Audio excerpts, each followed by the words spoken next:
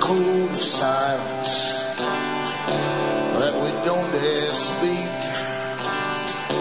There's a wall between us and a river so deep.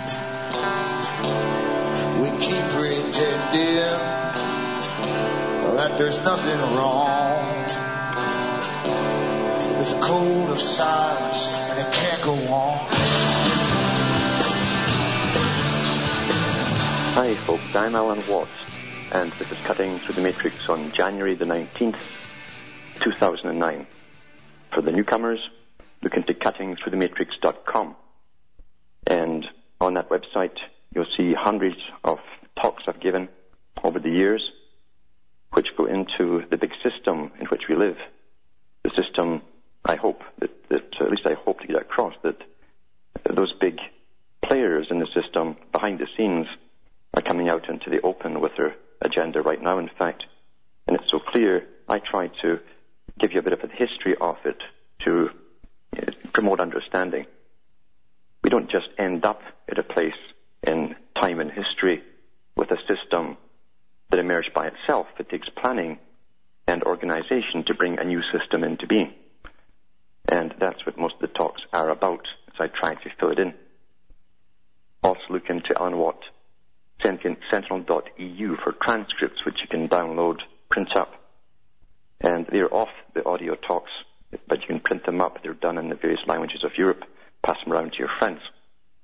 Some people do prefer to read, and it's been almost a dying art, so because so many people now are just watching videos, and I'm sure those at the top are well into that field to make sure they get most of the videos out for us to watch. We've been led a merry dance for so long, and it's ongoing. Last week I went into some of the techniques that have been used on the public, the form of mind control, and I've given a lot of links to various exposés from professional people who've gone into the histories of these particular techniques, how they've been put across on the public and how it affected the public. And you can't help but watch all of these particular video series without coming to the conclusion that we are so easily led. We are so easily led. That's the frightening part of it. It's easy when you're young to be led because we don't know. We don't have the wisdom that comes through experience. We don't have the memory of something in the past where we've seen the cons played before, the same types of cons, and we don't have that to fall back on. Today we don't have the intergenerational network to pass on this kind of knowledge to the young. In fact, a very good job has been done at separating the generations so they don't really communicate to each other. And for the young, there's a whole specialized profession dealing with giving them their thoughts. The whole idea is so we never arrive at any concrete kind of proof or evidence. People are all over the map with what they think is going on. So you have confusion. When people are in massive confusion, they cannot get organized. And if they can't get organized, then they are dominated. That's well understood at the top. And part of tonight's talk will be going into this organizational process that's been used by professionals. We saw it in the Cold War, where the communist system was really at the cutting edge of organizational abilities. This was also adopted by the CIA and MI6 in the West primarily, when they merged together, those two organizations, the latter two, to supposedly combat the communist threat. And it's interesting, as I say, when you go even further back to find out the big players, even within what was called the OSS and eventually the CIA, they belonged to the international groups that wanted world government, like the Council on Foreign Relations and the Royal Institute of International Affairs. Tonight, I'm going to give some excerpts from a book which goes into this, and it's very interesting. Back after the following messages.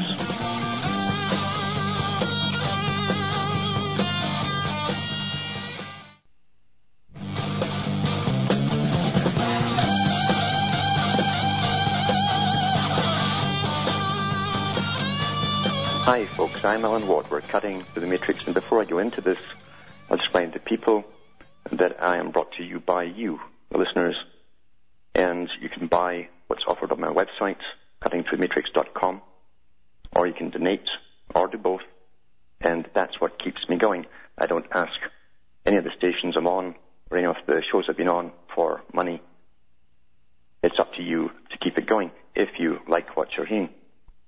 I try not to go into the daily news so much, because I think that's evident for us all to see, that the big things are happening as we move into the next transition phase, a phase that was planned long ago, where the whole world is to be brought into a new economy and a new regimented way of living from birth to death, watched to the grave by cameras, all your information collected, electronic information, and stored in data banks.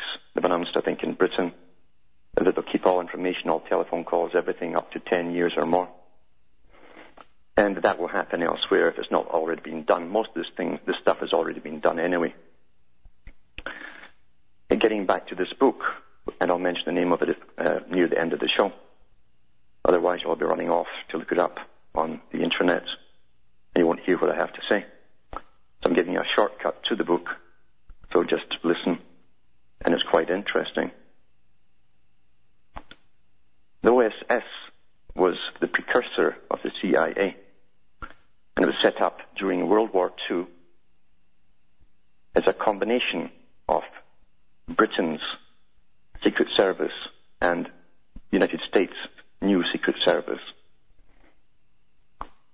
They worked out of Chatham House, which is the head office, that's the main quarters of the Royal Institute for International Affairs, another private organization, so we're told. Personally, I don't think so. The evidence points to the fact that the Royal Institute of International Affairs and the CFR are basically a secret service unto themselves, working for the establishment. And this book actually goes into some of this. And if you can actually read it and see all the names of the people who belong to it, it'll give credence to what I'm talking about. It says here, governed by legislation which prohibited little and countenanced virtually anything, OSSers, or Ossers, sometimes they call themselves in The Wizard of Oz, found themselves roving wartime Europe like latter-day proconsuls. The first OSS man to reach Bucharest after the German withdrawal in autumn 1944 became a regular guest at meetings of the Romanian cabinet and boasted to his colleagues, "Before they vote on anything, they ask me what I think. They pass all my laws unanimously. I never thought running a country was so easy, but running a country was precisely what most OSSers were brought up to do." Recruiting from the heart of America's corporate, political, academic, and cultural establishment, Donovan had assembled an elite corps which hailed from America's most powerful institutions and families. Members of the Mellon family held espionage posts in Madrid, London, Geneva, Paris. Paul Mellon worked for the Special Operations Executive in London. His sister Ailsa, once known as the world's richest woman, was married to his commanding officer, Chief of OSS London, David Bruce, son of a U.S. senator and a millionaire in his own right. J.P. Morgan's sons were both in the OSS. The families Vanderbilt, DuPont, Archibald, Standard Oil, Ryan. He was also in Equitable Life Insurance. Wheel, Macy's department store, Whitney were all represented in the ranks of Donovan's secret army.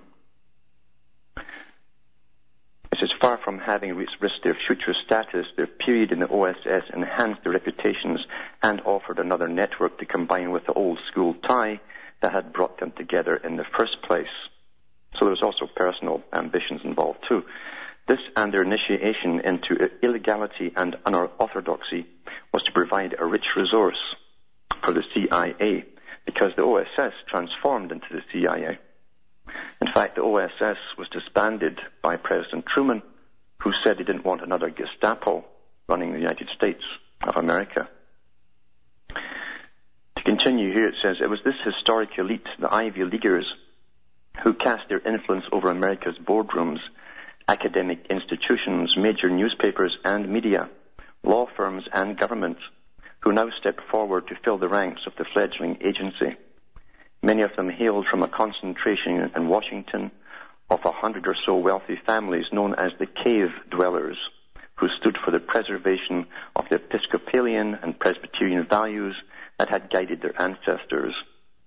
Schooled in the principles of robust intellect, athletic prowess, politesse, and solid Christian ethics, they took their example from men like the Reverend Endicott Peabody, whose Groton School, run along the lines of Eton, Harrow, and Winchester, was the alma mater of so many national leaders. Trained in the Christian virtues and the duties of privilege, they emerged believing in democracy but wary of unchecked egalitarianism. Reversing Willy Brandt's celebrated declaration, "We are the elected of the people, not the elect," this was the elect who had not been elected. And then on page 96 of this particular book, and this goes into culture because this is what it was all about. Most of the Cold War had nothing to do with espionage as we think of it. It was to do with a battle for people's minds. Both the Soviets, or the Soviet elite, and the elite of the US and Britain and other countries in Europe were more afraid of the minds of the public being stolen by the winners. And therefore all propaganda that came out on all sides was aimed to direct the mindset of the general public who hadn't a clue. But that's what it was all about. It says here, William Colby, a future CIA director, reached the same conclusion. The communists made no secret of their belief in what they called the organizational weapon. I started off the show talking about the fact that people down below, the masses, who are probably the most enlightened slaves that's ever existed with more information, there's no organization amongst them. It says the communists made no secret of their belief in what they called the organizational weapon. Organize the party as the key command troop, but then organize all the other fronts. The women's groups, the cultural groups, the trade unions, the farmer groups, the cooperatives, a whole panoply of organizations so that you can include as many of the people in the country as possible within those groups and thereby under basically communist leadership and even discipline. Well, the US and its think tanks, and it mentions in here the CFR too, being one of them, realized that they would have to outsmart the communists. At least that's what they tell us. Remember, the whole project, as you go further back in history, was to get the dialectic going between two sides. But the East and the West, it was very clear cut. And out of the end of it, according to the Foundations, and the good book to read is Foundations, Their Power and Influence, from the Rees Commission that was done in the 1950s with Senator Dodd, who had to investigate how the big foundations and why the big foundations seemed to be sponsoring what seemed to be the most fervent communist groups. Because the CIA, it seems, did create some of the most left-wing groups of all. Therefore, those who were inclined to go left-wing would join their groups instead. That's quite the plan. And they came up with the idea of promoting what the Soviet system hated and called the Americans, promoting what they called decadence through the arts. That was the visual arts, drama, music, painting, altering the culture completely, and also through the novels that would get churned out like crazy. And which they did, it definitely did affect everyone who grew up in the so-called Cold War. Remember in the Cold War too, the people weren't taking it serious enough in a lot of the countries. It was Bernays who came up with the idea, Bernays that I mentioned last week. He came up with the idea of training the children to get under their tables in the classroom to get it home to them that this was real, to make them afraid.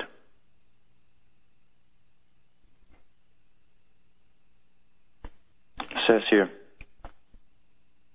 the directive concluded that practical and ideological considerations both impel us to the conclusion that we have no choice but to demonstrate the superiority of the idea of freedom by its constructive application. Truth also needs propaganda, the philosopher Karl Jaspers had recently declared. Here was the mandate which authorized America's cold warriors to take constructive measures to ensure that the truth triumphed over deceit. The budgetary provisions set out by NSC-68 revealed the importance now given to this task. In the next 2 years, the $34 million spent on psychological warfare in 1950 was to be quadrupled.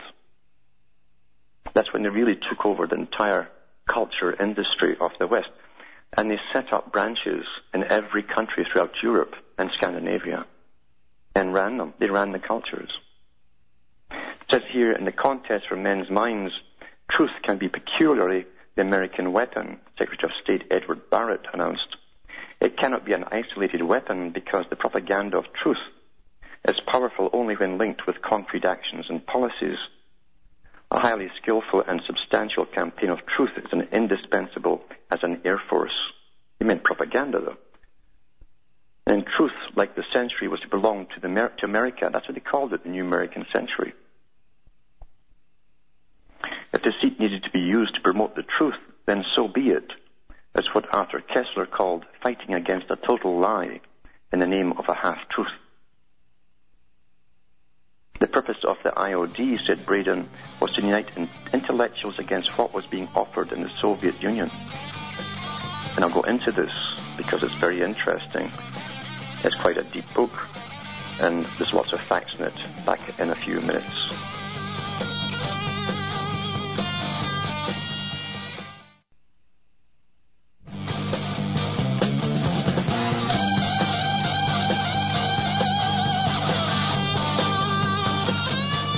Hi folks, I'm Alan Watt and we're cutting through the matrix and we're discussing the techniques used during the Cold War.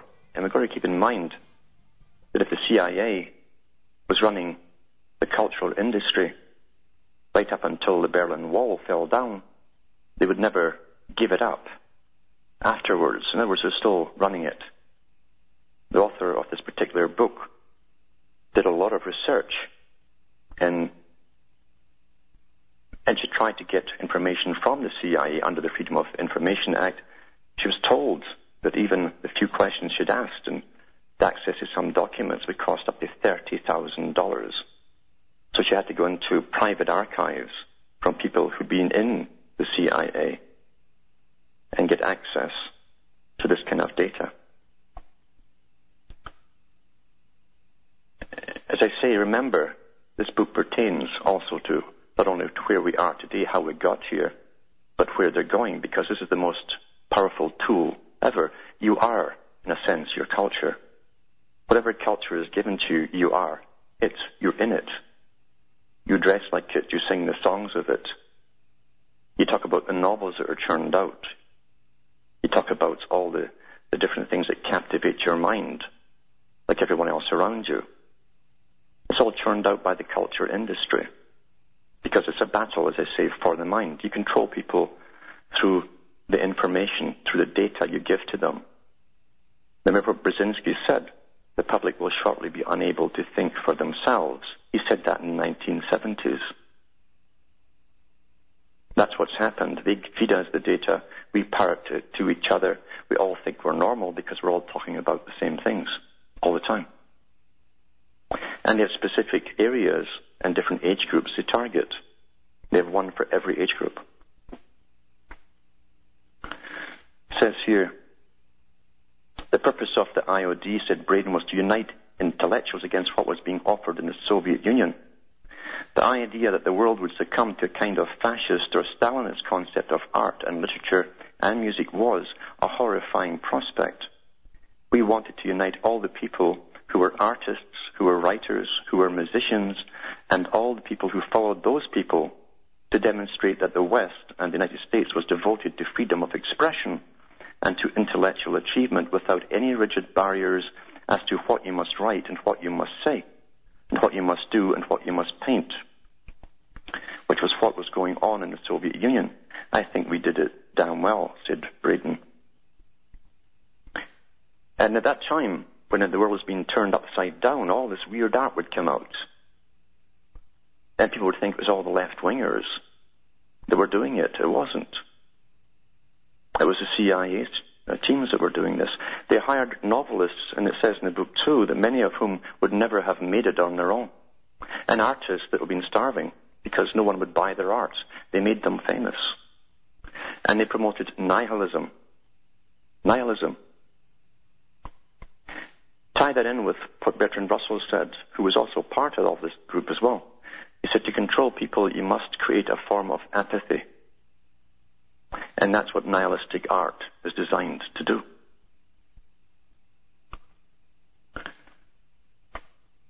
It says here they use certain agencies too. It was to provide independent support for the American foreign policy objectives, which sought to promote a united Europe. That was their policy, a united Europe. That was also part of the deal with the Lend-Lease program at the end of World War II. Eisenhower said that most of this money would have to go towards the working and setup of a united Europe. Here we are today. Folk lived through that whole period until not too long ago they admitted they now had a European Parliament. Yet for years they denied they were working towards that. It was just to do with trade, they said. NATO and the European movements, the latter being substantially endowed by the CIA. So they paid for all that. The US taxpayer paid for all that and didn't know. Which included a reunified Germany. That's happened now too. It was to act as an emissary for the achievements of American culture and to work to undermine the negative stereotypes prevalent in Europe, especially France, about America's perceived cultural barrenness. It was to respond to negative criticism of other aspects of American democracy, including its civil rights records. On page 119, it goes into the degeneracy of it. It says the art and sculpture exhibition, this is an exhibition they put on in Europe, it says, was curated by James Johnson Sweeney, art critic and former director of New York's Museum of Modern Art, which was contracted to organize the show. Works by Matisse, Derain, Cézanne, Seurat, Chagall, Kandinsky, and others, masters of early 20th century modernism, were culled from American collections and shipped to Europe on 18th of April aboard the appropriately named SS Liberty. Sweeney's press release made no bones about the propaganda value of the show. As the works were created in many lands under free conditions, they would speak for themselves of the desirability for contemporary artists of living and working in an atmosphere of freedom.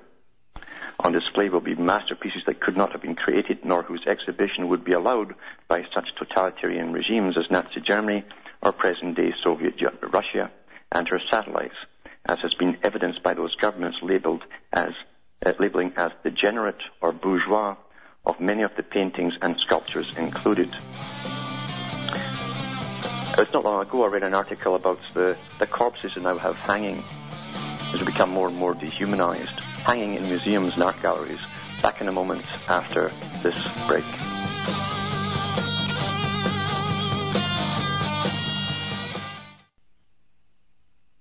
You're listening to the Republic Broadcasting Network, because you can handle the truth.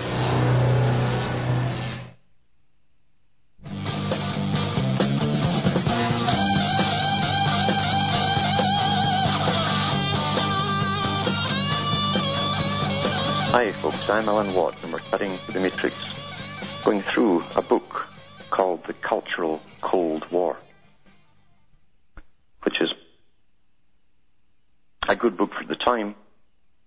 I'm sure that's all we'll be allowed to know because this woman has done her research, and I'm sure too that she probably was told just how far she could go in bringing out this kind of information. Remember, we were always dished out information about 40 or 30 years after the events. That's pretty well standard. But as I say, keep in mind that an organization which was running the cultural industry for the whole of Europe and America would not give it up at the end of the Cold War or where the Berlin Wall went down. There was too much involved because they still had the masses to deal with. And they would not allow the masses to go off in different directions when they already had them on the same path. And that's what had happened by then. As I say, they're putting on these massive shows, these art shows across the world, all funded by the taxpayers. Art that you probably would never have bought yourself. Art that many of the painters, as I say, if they tried to sell it, would have died in death and they'd been destitute because no one wanted it. And the big foundations were involved because they were promoting this art as being the in thing. All the big magazines at that period were promoting this nihilistic art, and they were saying that Mrs. Rockefeller was buying it. Lots of it. It's the in thing. And that's how people are. They want to copy. If this is the in, I want it too. It was all nihilism, basically. But they did the same with the music and various other techniques as well. And churned out novels after novels by third-rate writers, made them popular. Going on to 132, page 132, it says, the fundraising arm of the Free Europe Committee was a crusade for freedom for which a young actor named Ronald Reagan was a leading spokesman and publicist. The crusade for freedom was used to launder money to support a crusade for freedom, to support a program run by Bill Casey, the future CIA director, called the International Refugee Committee in New York, which allegedly coordinated the exfiltration of Nazis from Germany into the States, where they were expected to assist the government in its struggle against communism. There's a lot of this stuff just coming out in Britain now about Britain bringing in lots of these ex-Nazis too. It's kept very quiet there. Dulles, this is the Dulles family. Dulles kept a firm grip on the committee by placing CIA officers in key positions. If a problem arose which needed to be resolved out of channels, Dulles would simply call a meeting with the committee's principals in a New York club or hotel. Top-secret documents record a series of such meetings convened by Dulles at the Knickerbocker Club and the Drake Hotel, in this case in a bedroom booked for the occasion. How many Cold War campaigns were waged from hotel bedrooms? Other meetings were held in Alan Dulles or Frank Wisner's offices at CIA headquarters. The USA was a big operation, very big, said the narrator of Humboldt's Gift. Commenting on the dedication of America's elite as they manned this privateer, Henry Kissinger wrote, It is to the lasting credit of that generation of Americans that they assumed these responsibilities with energy, imagination, and skill by helping Europe rebuild, encouraging European unity, shaping the institutions of economic cooperation, and extending the protection of our alliances. They saved the possibility of freedom. This is the same man now that's still trotting around the globe, pushing the same thing for this new order of things. He's all over the TVs in different countries talking about it. He's the man behind, one of the men behind this incoming president. This burst of creativity is one of the glorious moments of American history.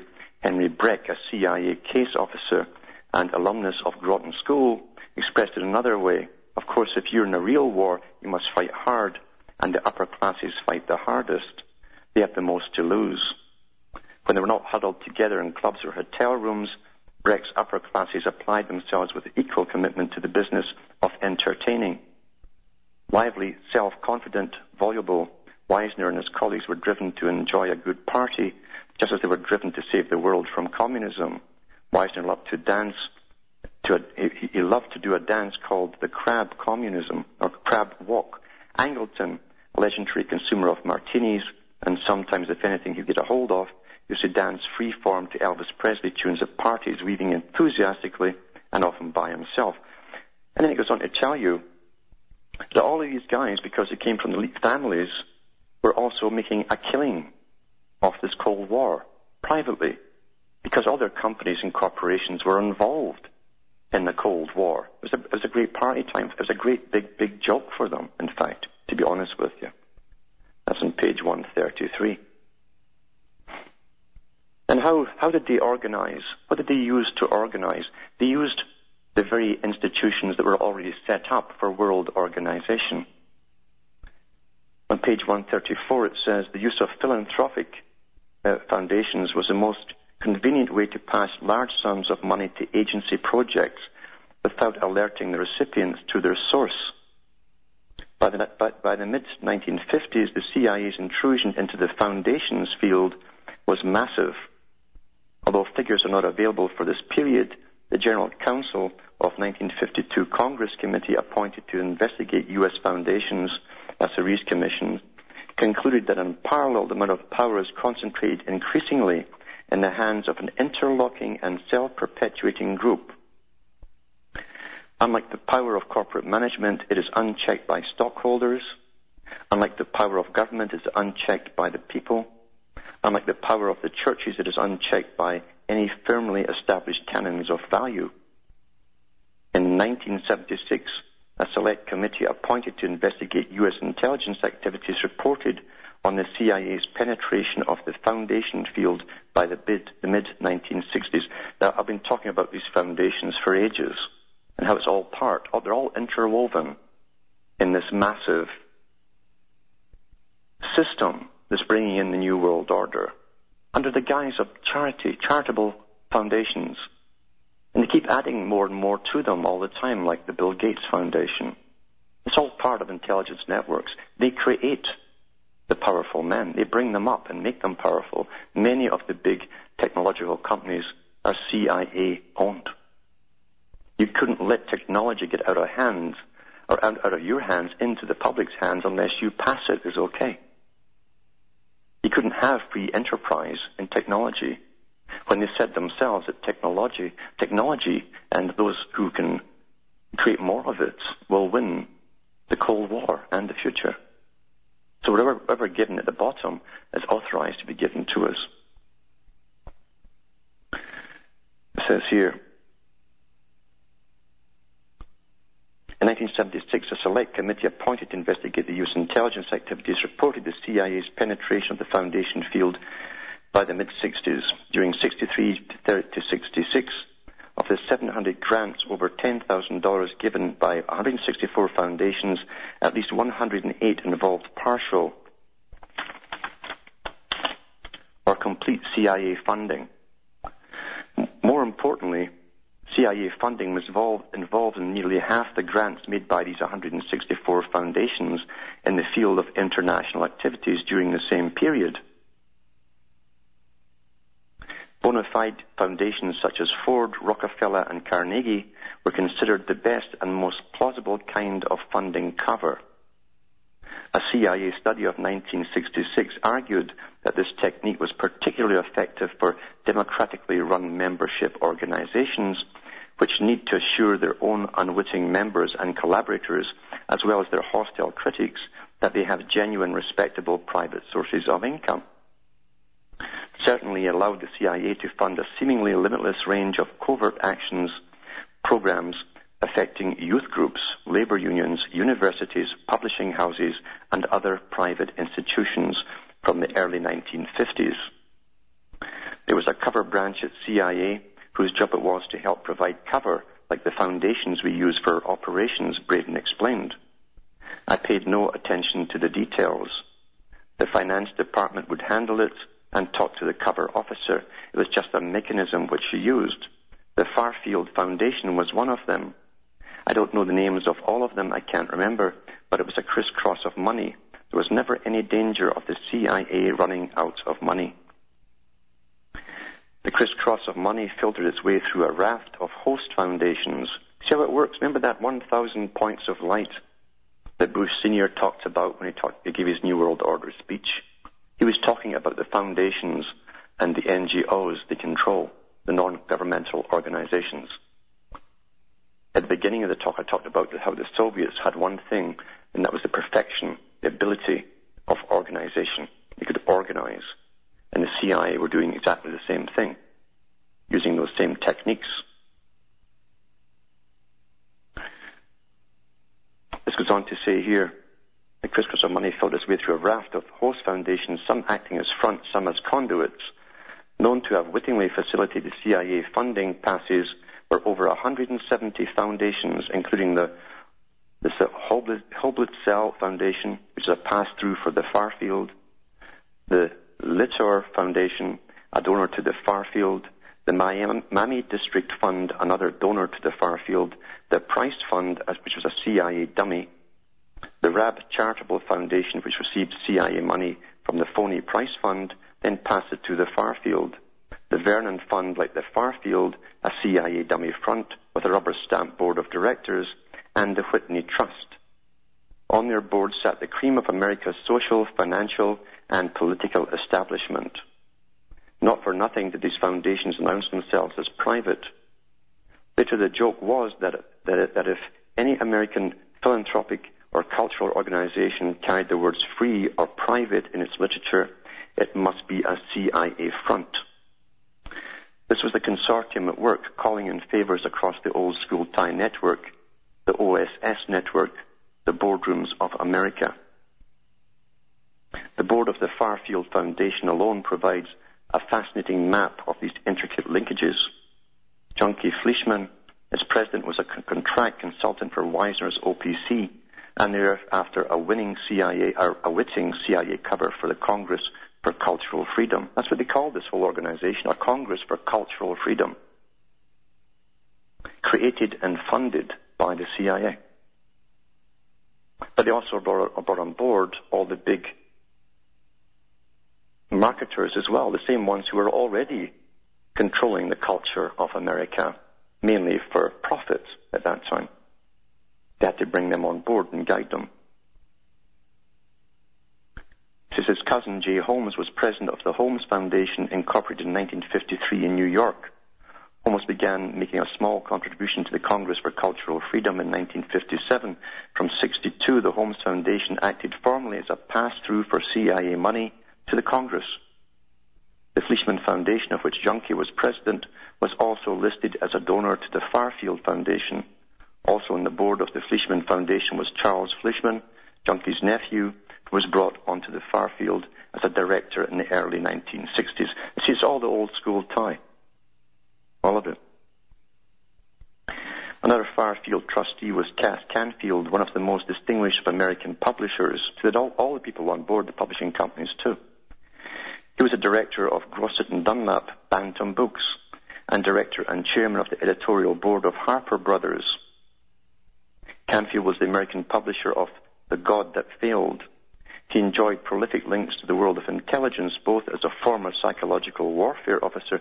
A psychological warfare officer owns big publishing companies. Think about it. As a close personal friend of Alan Dulles, whose memoirs, The Craft of Intelligence, he published in 1963. Canfield had also been an activist and fundraiser for the United World Federalists in the late 1940s. You think it was the communists who were trying to take over the world? His then president was Cord Meyer, later Tom Braden's deputy, who revealed that one technique that we used was to encourage those who were members who had influential positions in professional organizations, trade associations, or labor unions to lobby for passage at their annual conventions of resolutions favorable to our cause. I've always mentioned how you got to be careful of groups and associations that you join. And even when you start your own group up or association, it will be infiltrated. It will be. And eventually someone will rise to the top that you'll all like, that will lead you off into the same direction that we're supposed to go in. And that's where we're supposed to go, is the United Nations, where we debate everything there and put it on the table. In 1954, Canfield headed up a Democratic Committee on the Arts. He was later one of the Democratic Committee founding members of ANTA, American National Theatre Academy, reactivated in 1945 as the equivalent of the Foreign Affairs branch of American theatre, alongside Jock Whitney, another partner of the CIA's quiet channels.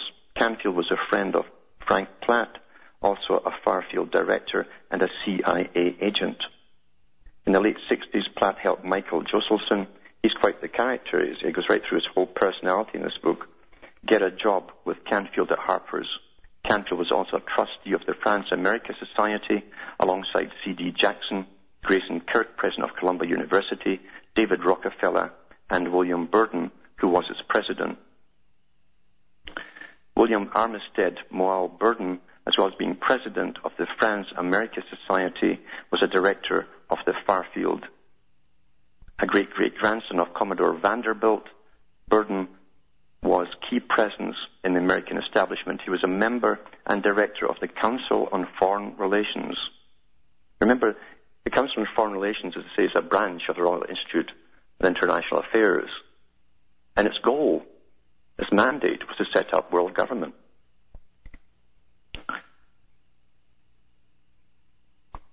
This is a private, and here it's called a private think tank made up of America's corporate and social elites, which acted as a kind of shadow foreign policy making unit. Other members included Alan Dulles, John McCloy, and David Rockefeller. During the war, he worked for Nelson Rockefeller's intelligence outfit and sat as chairman of an advisory committee of the Museum of Modern Art in New York.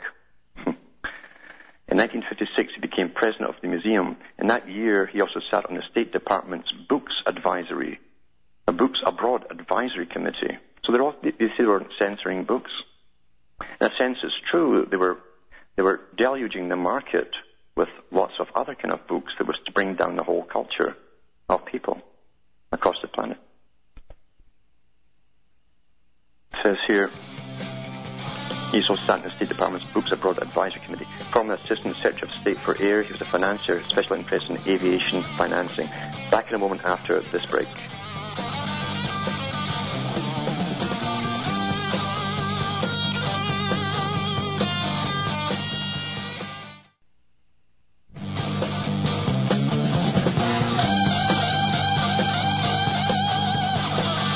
Hi folks, I'm Alan Watt, and we're cutting through the matrix. We're actually rushing through a book here. And this book is called The CIA and the World of Arts and Letters, The Cultural Cold Wars by Francis Stonor, S-T-O-N-O-R, Saunders, S-A-U-N-D-E-R-S, Francis Stonor Saunders. And I'll try to get in this last little page here. Page 144. The Rockefeller Foundation, no less than the Ford, was an integral component of America's Cold War machinery. Incorporated in 1913, its principal donor was the legendary John D. Rockefeller III. It had assets exceeding $500 million, not including an additional $150 million in the Rockefeller Brothers Fund, Inc., a major think tank which was incorporated in New York in 1940. In 1957, the fund brought together the most influential minds of the period under a special studies project whose task was to attempt a definition of American foreign policy. Subpanel 2 was designated to the study of international security objectives and strategy. Remember, too, they're also talking, when they say international objectives and security objectives, they're talking about their own wealth taking over the resources of the planet. That should be rather self-evident. It says here, and its members included Henry and Claire Booth Lucy, Charles Lawrence Rockefeller, Townsend Hoops, representing John Jock Whitney's company, Nelson Rockefeller, Henry Kissinger, Frank Lindsay, and William Bundy of the CIA. The convergence between the Rockefeller billions and the U.S. government exceeded even that of the Ford Foundation. John Foster Dulles and later Dean Russ both went from the presidency of the Rockefeller Foundation to become secretaries of state. So they're all in the CIA and in these foundations at the same time. They still are, by the way, the same descendants. Other Cold War heavies such as John J. McCloy and Robert E. Lovett featured prominently as Rockefeller trustees. Nelson Rockefeller's central position on this foundation guaranteed a close relationship with U.S. intelligence circles. He'd been in charge of all intelligence in Latin America during the Second World War. Later, his associate in Brazil, Colonel Jai C. King, became CIA chief of clandestine activities in the Western Hemisphere. When Nelson Rockefeller was appointed by Eisenhower to the National Security Council in 1954, his job was to approve various covert operations.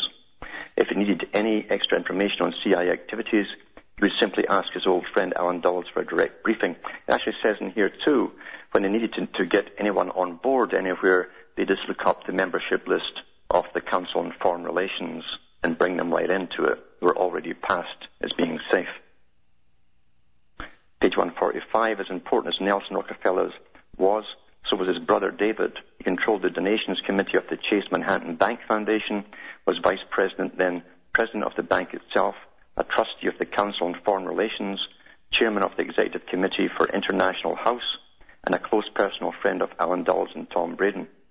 I often briefed David semi-officially and with Alan's permission on what we were doing, recalled Braden, who was of the same mind as us and very approving of everything we were doing. In the same sense as I did, that the way to win the Cold War was our way. Sometimes David would give me money to do things which weren't in our budget. So here's the Rockefellers literally paying the agents to do operations which were black ops outside their budget. The Cultural Cold War by Francis Stoner Saunders, excellent book to show you how it's done, and by the way, it's still being done. And that's the end of the show for tonight. So I'm Alan Watts, and so from Hamish myself in Ontario, Canada, it's good night, and may your God or your gods go with you.